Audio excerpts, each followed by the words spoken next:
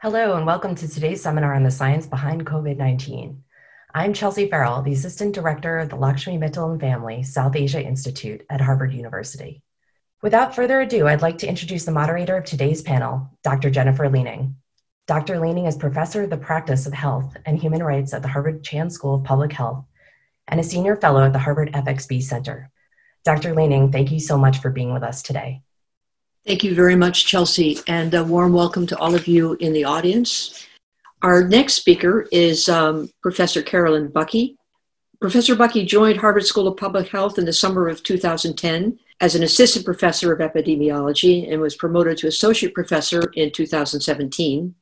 The Buckee Lab uses mathematical models and data science to understand the mechanisms driving the spread of infectious diseases. There are many questions I could ask you, Caroline, but let me begin with this one. Could you explain why social mobility and migration are so critical to understand the epidemiology of transmittable disease, while also speaking to the notions of crowds and diseases? Because your models are aggregate ones, and yet you have many insights you can derive from those models about what is actually happening on the ground. Yes, thanks for having me. So just like Victoria studies how viruses get between cells, infectious disease epidemiologists study how pathogens spread between people and through populations. And a lot of the work that we do in my lab is actually working with policymakers on questions of resource allocation. So where should I be sending my drugs or bed nets in the case of malaria? Which populations need them? When to expect outbreaks, for example, of dengue or other pathogens. And so those questions are fundamentally spatial in nature. So you have to know where all of the diseases are and where your populations at risk are. And so I think the human mobility drives a lot of the spatial patterns of disease spread. And so a lot of the work that we've been doing is trying to understand human migration patterns that are relevant for the spread of infectious diseases using different kinds of data. Often the mobility patterns are the piece of the puzzle that's missing when you're trying to understand the risk of imported infections and the likelihood that a disease will spread from between populations. So for a long time, we've been working with mobile phone companies to use aggregated mobility data to understand those patterns of the population moving around. And we've been working for a long time to make sure that those data are aggregated and they conform to privacy protocols so that there's no possibility of re-identification of individuals and the data is safe, which I should say is a big distinction between those kinds of analyses and, for example, contact tracing apps where it's actually individual level data is the name of the game. We are dealing with aggregated data on a population level to try to understand broad patterns of movement between places. And of course, things like seasonal migration and mobility are very important for infectious disease outbreaks. And indeed, we've seen in this outbreak, the travel for the Lunar New Year spread the disease significantly leading up to the major outbreak in Wuhan.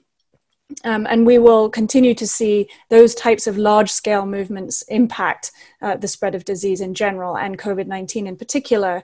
Of course, Jennifer, that's where we've overlapped because large-scale population movements are important for other kinds of natural disasters and how to provide aid to people, how to know where everybody is.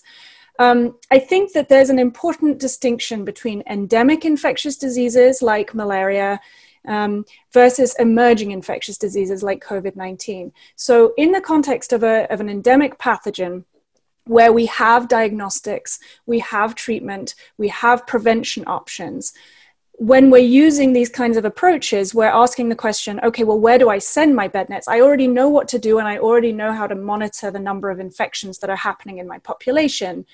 How do I act?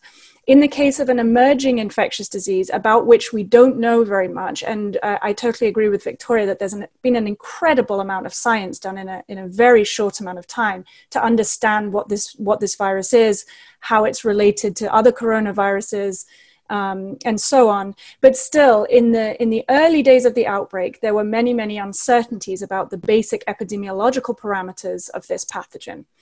And that meant that a lot of the efforts to model how it might spread and what we might do about it were riddled with uncertainties that were really basic science uncertainties. Things like, how long does it take from getting the disease in my system to having symptoms? And how can I spread the disease to other people in that time period before I know I'm infected? A major uncertainty is how many people have the infection and they have no symptoms at all. And so they are spreading the disease in the community and we don't know about them. Some of these basic parameters have made it very difficult to assess what's going to happen with the spread. And of course, we've seen that it spread very quickly, first out of the central hotspots of the epidemic through international travel to our major cities. And then subsequently, it spread dramatically within communities.